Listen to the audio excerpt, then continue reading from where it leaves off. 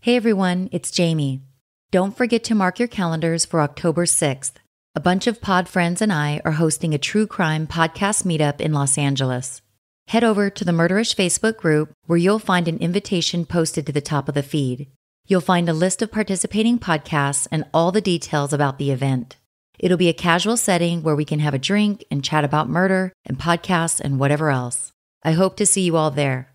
I want to take a minute to thank some new show patrons. Casey Griffith, Larry King, who increased his support, Lacey Jane Clements, Heather from Nature vs. Narcissism and Status Pending podcasts, Morph from Criminology, A Murder in My Family and Crime Sphere podcast, and War Baby from Murderous Minors podcast. Thank you all so much for your support. It means a lot and it helps so much. If you're not already listening to the podcasts I just mentioned, you're really missing out. Give them a listen, you won't regret it. This episode is going to be a little bit different. It's sort of a double header with 2 mini-sodes inside of one episode. Both stories involve teenagers and bullying, and tragically, 2 lives were lost. Okay, on with the show.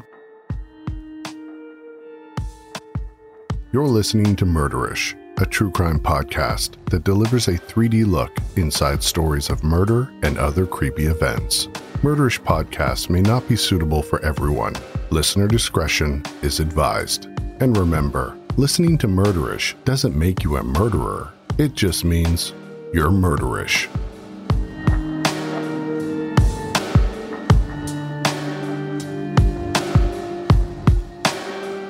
Tristan Jensen, an only child, was born in Chatsworth, California on June 23, 1984. When Tristan was just 4 years old, his mother died of cancer. Being that his father was incarcerated at the time, Tristan's grandmother took custody of him, raising him in the quaint town of Redlands. Redlands is a small town in Southern California, about an hour east of Los Angeles. It's a town where everyone is connected in one way or another, and the crime rate is low. Tristan's aunt and 2 cousins lived next door, and when Tristan was 13 years old, he moved in with them. Tristan and his 2 cousins were like brothers, very close. On August 11th, 1998, Tristan failed to come home, and this was unusual for him. His family reported him missing the following day. An extensive search was organized, but they could not find the missing teenager. It would be 7 long weeks before Tristan's family would receive any news of his whereabouts. On Hibiscus Drive and Gardenia Avenue in Redlands, city workers were called out to the area to look at a clogged sewer. As workers took a closer look, they discovered the sewer was clogged by human skeletal remains. At first, the workers believed the remains were fake and placed there as some sort of joke. They quickly learned this was no joke and the bones were real. The trail of bones led up the sewer system where workers found the remains of a human body that had been dumped there through a manhole cover. The manhole was located in a cul-de-sac which was just blocks away from Tristan's home. Given the proximity of the manhole to Tristan's house, law enforcement went to Tristan's house to search for something that had his DNA on it. They wanted to compare Tristan's DNA to the remains that were discovered. Tristan's grandmother gave investigators a baby tooth of Tristan's, which they took to the lab to be tested. The DNA extracted from the tooth was a match to the remains found in the sewer. The remains were that of the missing boy, Tristan Jensen. Investigators immediately began interviewing residents who lived near the location where Tristan's body was discovered. Their attention was turned to a 15-year-old boy named John Proctor Remsen, known as JP. The boy had been seen visiting the crime scene, and he also told investigators that he saw 2 men pull something out of a van and dump it into the sewer the day Tristan went missing. The story was not believable as the apparent dumping of the body happened during broad daylight. JP and Tristan were schoolmates and hung out occasionally. JP was large in stature and was known as a bully. He had an obsession with knives and explosives, which according to some, his father encouraged. Not popular in school, JP spent most of his time alone and was known to torture and kill animals. Investigators brought JP in for questioning, where they heard varying accounts of what happened the day Tristan went missing. His first version of the story was that Tristan wanted to buy a 15-inch knife from him. Somehow, according to JP, Tristan fell over the stairs, landed on the knife, and this killed him. At some point, JP changed his story and said he and Tristan had been in a fight, at which time he stabbed Tristan twice in the chest. This version of the story prompted a search of JP's home. During the search, bloodstains were found along with a number of explosives and items used to make fireworks. The search came to an immediate halt at this point, and the entire neighborhood was evacuated. Law enforcement were worried about people's safety as they believed the explosives were unstable. The bomb squad was called in to detonate the explosives. They did so in a makeshift bunker outside of JP's home. People who lived miles away could hear the bombs as they were detonated. Police entered the home again once it was safe and determined it was the location where Tristan died. This was largely based on the amount of blood they found in JP's garage. It was at this time that JP decided to tell police what really happened that day. He said that Tristan called him a name, and he reacted by stabbing him in the stomach. He pulled the knife out of Tristan's body and stabbed him a second time in the stomach, but this time, the knife went all the way through to Tristan's back. JP then carried Tristan's lifeless body outside to his backyard and hid it in some trees. Tristan's body lay hidden for 4 hours. Then, JP took Tristan's body to a nearby manhole and disposed of it in the sewer. Investigators believed this version of the story because details were consistent with evidence found in JP's garage. Not long after disposing of Tristan's body, JP's mother came home and saw the large amount of blood in their garage. He explained it away by telling her that their 2 dogs had gotten into a fight. Apparently, JP's parents never questioned his story. If anyone expected JP to be remorseful for his actions, they would be sorely disappointed. The callous teenager told a probation officer that he would do things differently the next time he killed. He explained that next time, he would cut off the victim's head with a saw, remove their teeth, and grind them to dust. A hacksaw was later found at JP's home, and the blades were found to have blood on them. It was later determined that the blood was not human, it was animal blood. Still, a very chilling fact knowing that JP allegedly took pleasure in killing animals.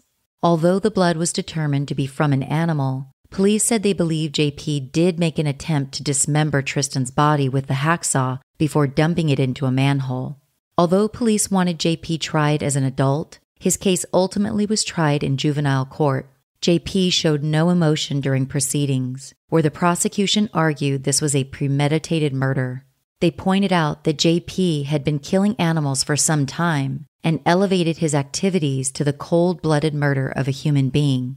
They said JP would have likely become a serial killer had he not been caught for Tristan's murder. The prosecution laid out their theories of motive and said that JP was jealous of Tristan because girls liked him but paid no attention to JP.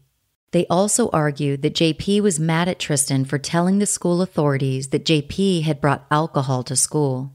JP, according to the prosecution, was also resentful because he and Tristan liked the same girl, and he felt she would choose Tristan. The judge ultimately found JP guilty of second-degree murder, and the teenager was sentenced to 15 years to life with eligibility for parole in 7 years due to California law. JP wasn't the only person found guilty of a serious crime. His parents were arrested and held on high bail amounts, $1 million for John Remsen and $500,000 for Susan Remsen. John Remsen was sentenced to 2 years in prison for child endangerment, possession of unregistered firearms, and possession of explosive devices. Susan Remsen was sentenced to 3 years of probation for possession of unregistered firearms and possession of explosives. JP's violent behavior did not stop after he was sent to prison. In 2006, JP was sentenced to 10 additional years after he and another inmate attacked another prisoner with an 8-inch-long handmade shank. JP stabbed the other inmate in the chest, back, shoulders, and legs while they were in the prison yard. JP pled guilty to attempted murder, and his 10-year sentence was ordered to be served consecutively with his 15-year sentence for Tristan's murder. 9 years later, in 2015, handmade syringes were found in JP's mail. He pled guilty to possession of controlled substance and received a 4-year sentence. On May 1st of this year, JP was denied parole. He'll be eligible again in 2023. Under a new California law, The parole board has to take into account the diminished culpability of juveniles when considering parole for inmates who committed crimes when they were minors. The murder of Tristan Jensen was covered by the true crime show Solved on Investigation Discovery. An episode of hit TV show CSI was based on this case. The CSI episode is titled Down the Drain.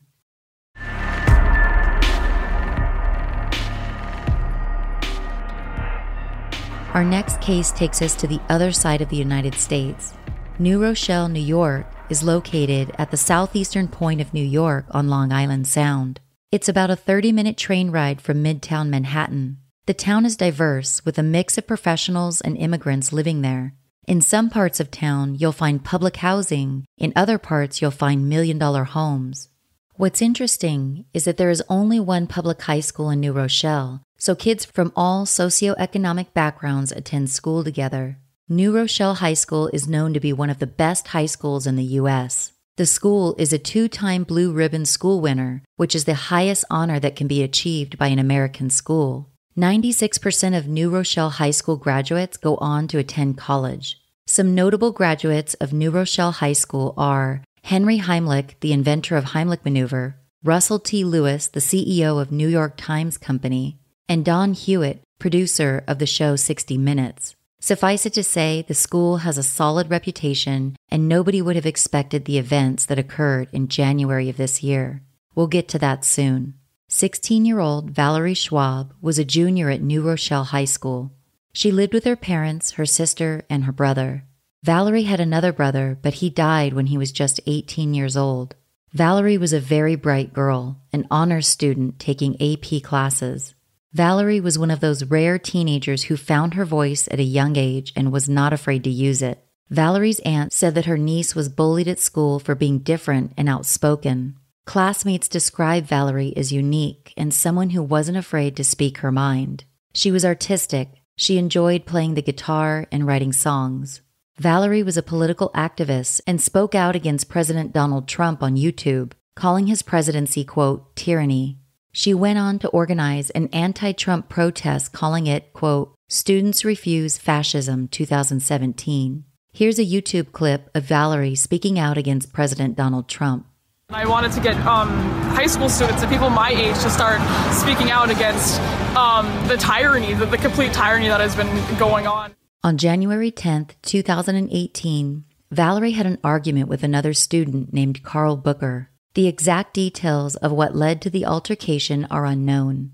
After the altercation with Carl, Valaree left school with her boyfriend, who goes by the initials LF in reports. The two of them left campus to get lunch, despite the fact that New Rochelle High School had a closed campus lunch policy. Many students would leave campus for lunch, even though the school had a policy against it. Valaree and LF walked to a nearby McDonald's. A group of 7 students, 5 boys and 2 girls, followed the couple there.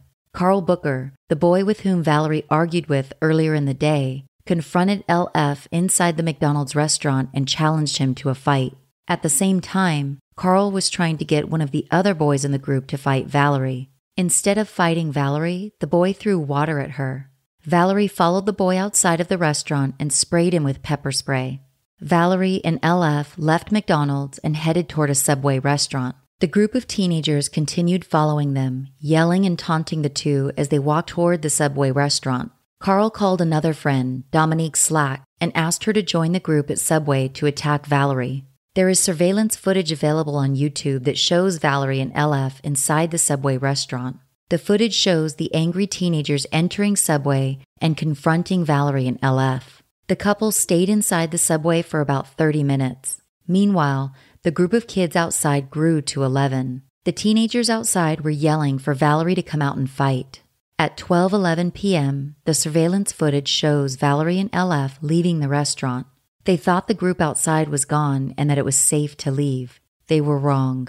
As soon as the two stepped outside, someone struck LF twice in the back of the head. At this time, LF pulled a knife out in an attempt to get the group to back off.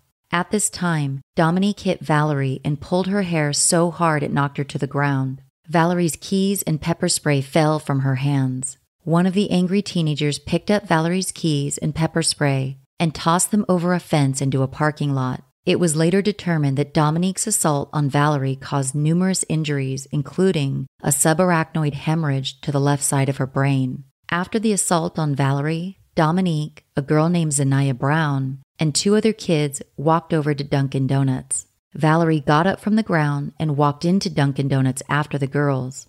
She was alone and asking for her keys. Valaree told the girls she wanted her keys and just wanted to go home. As Zanaya walked toward the door, ignoring Valaree's request, Valaree grabbed Zanaya's coat. Zanaya responded by stabbing Valaree with a steak knife, once in the left side of her chest and once in her back. Zanaya fled the scene and threw the knife into a snowbank. A cashier from the nearby Subway restaurant held Valaree's hand as she gasped for air.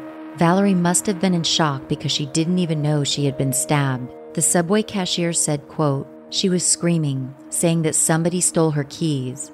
She went on to say, quote, "She was just standing by herself, bleeding." The cashier said all the kids who followed Valaree and LF fled the scene after Valaree was stabbed. Police and EMS were on the scene shortly after the assault, and they transported Valaree to Jacoby Medical Center in the Bronx. Tragically, Valaree succumbed to her wounds and died later that afternoon. It was not hard to figure out who killed Valaree, given the number of people who were present during the assault. Flyers were posted in the areas around the school and online. Zanaya turned herself into police the following day. She was charged with second-degree murder. Today, in the stabbing death of a 16-year-old girl near a high school in New Rochelle, another 16-year-old, Zanaya Brown, turned herself in this afternoon. Eyewitness News reporter Darla Miles is live in New Rochelle tonight, where Brown was arraigned a short time ago. Darla. That's right, Liz. Brown was arraigned before 5 o'clock this evening and is now being held without bail. But at this point, police are still investigating what these 2 16-year-old girls could have been arguing about that was so serious that now one of them is dead and one of them is in jail. It appears to be a case of escalating emotions going too far, too fast. Now 16-year-old Zanaya Brown is charged with the second-degree murder of a classmate. Her family in court for her Thursday afternoon arraignment, where the teen is now being charged as an adult. Get out my face. Get out my face. Police say Brown argued with Valaree Schwab outside a Dunkin' Donuts just down the street from their school, New Rochelle High, Wednesday afternoon. During the dispute, they say Schwab pepper sprayed Brown, who then stabbed Schwab with a steak knife 2 times in her upper left torso. When officers from this department responded to the report of an altercation and a female bleeding and losing consciousness at the Dunkin' Donuts, a memorial for Valaree began forming outside the Dunkin' Donuts where she was attacked. People left stuffed animals, handwritten notes, and drawings. Just a day later, a threat of violence against the New Rochelle High School students was made on social media. I've read that LF made the online threat as he was angry over what happened to his girlfriend, but this information has not been verified. School officials addressed the threat and determined it was not credible. Even so, security was amped up at the high school. Just weeks after Valaree's death, 15-year-old New Rochelle High School student Brian Stamps was followed by a group of kids to Gemelli's Pizzeria. While trying to order lunch, Brian was jumped by a group of older teenagers, 6 or 7 of them. The older teens threw chairs and bottles at Brian. Police said Brian grabbed wine bottles to defend himself and chased the older teens out of the restaurant. The following day, Brian came to school armed with a knife. He was angry and wanting revenge for what happened to him at the pizzeria the day before. Brian stabbed a classmate during first period and then fled the school. The boy Brian stabbed apparently had nothing to do with the assault, but he may have been friends with the attackers. The boy's wounds were serious. He suffered a punctured lung and a ruptured spleen as a result of the attack. The people in town had never seen anything like this. The sudden burst of violence shocked the residents of New Rochelle, and many parents were demanding changes in order to keep their children safe. The community was still mourning Valaree's death, and now dealing with another violent attack involving New Rochelle High School students. Brian Stamps was on the run for 4 months after he stabbed a classmate. The FBI finally caught up with him in May of this year in Gadsden, Alabama. Brian refused to cooperate with authorities, so nobody was ever charged in connection with the assault on him at Gemelli's Pizzeria earlier in the year. A week after Valaree's death, her attacker, Zanaya Brown, appeared in court in New Rochelle.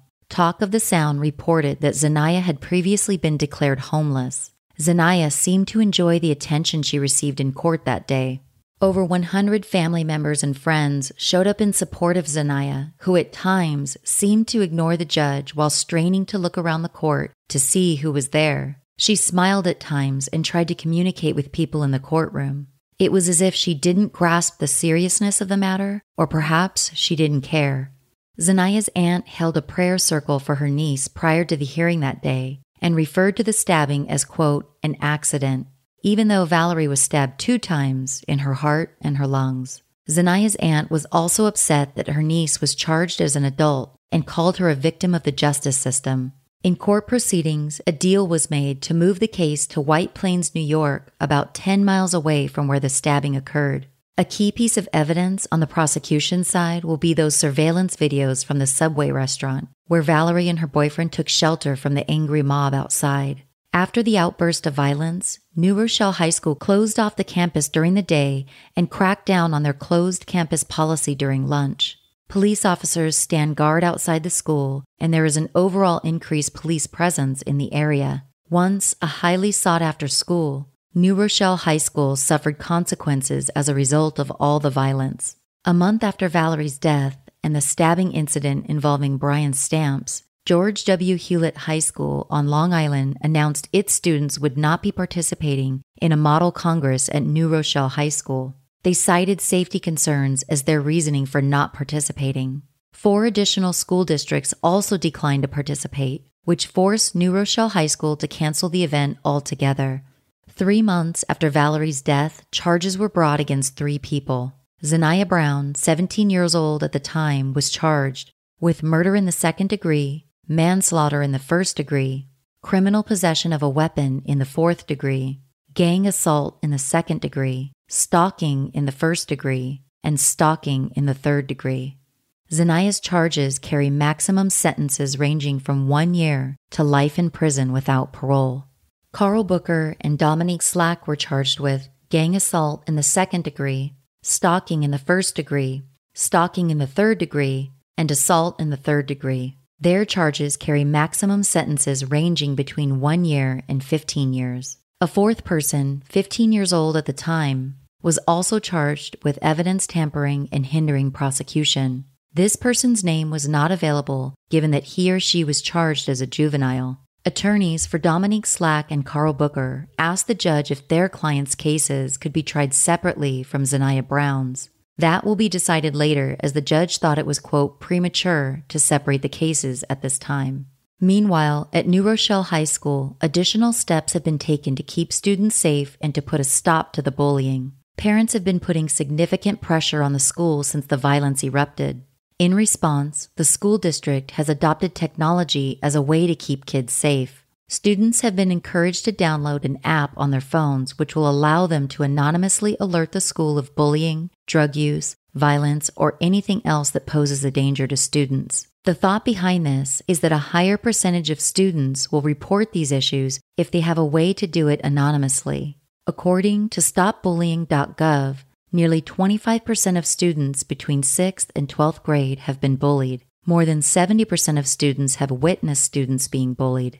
Valaree's aunt, Monica Schwab, hopes all the newly implemented safety procedures aren't too little, too late. She said, quote, Valaree had written statements saying she needed help. She hated to come to school. She didn't want to be here. Let's make sure no one else has to experience that.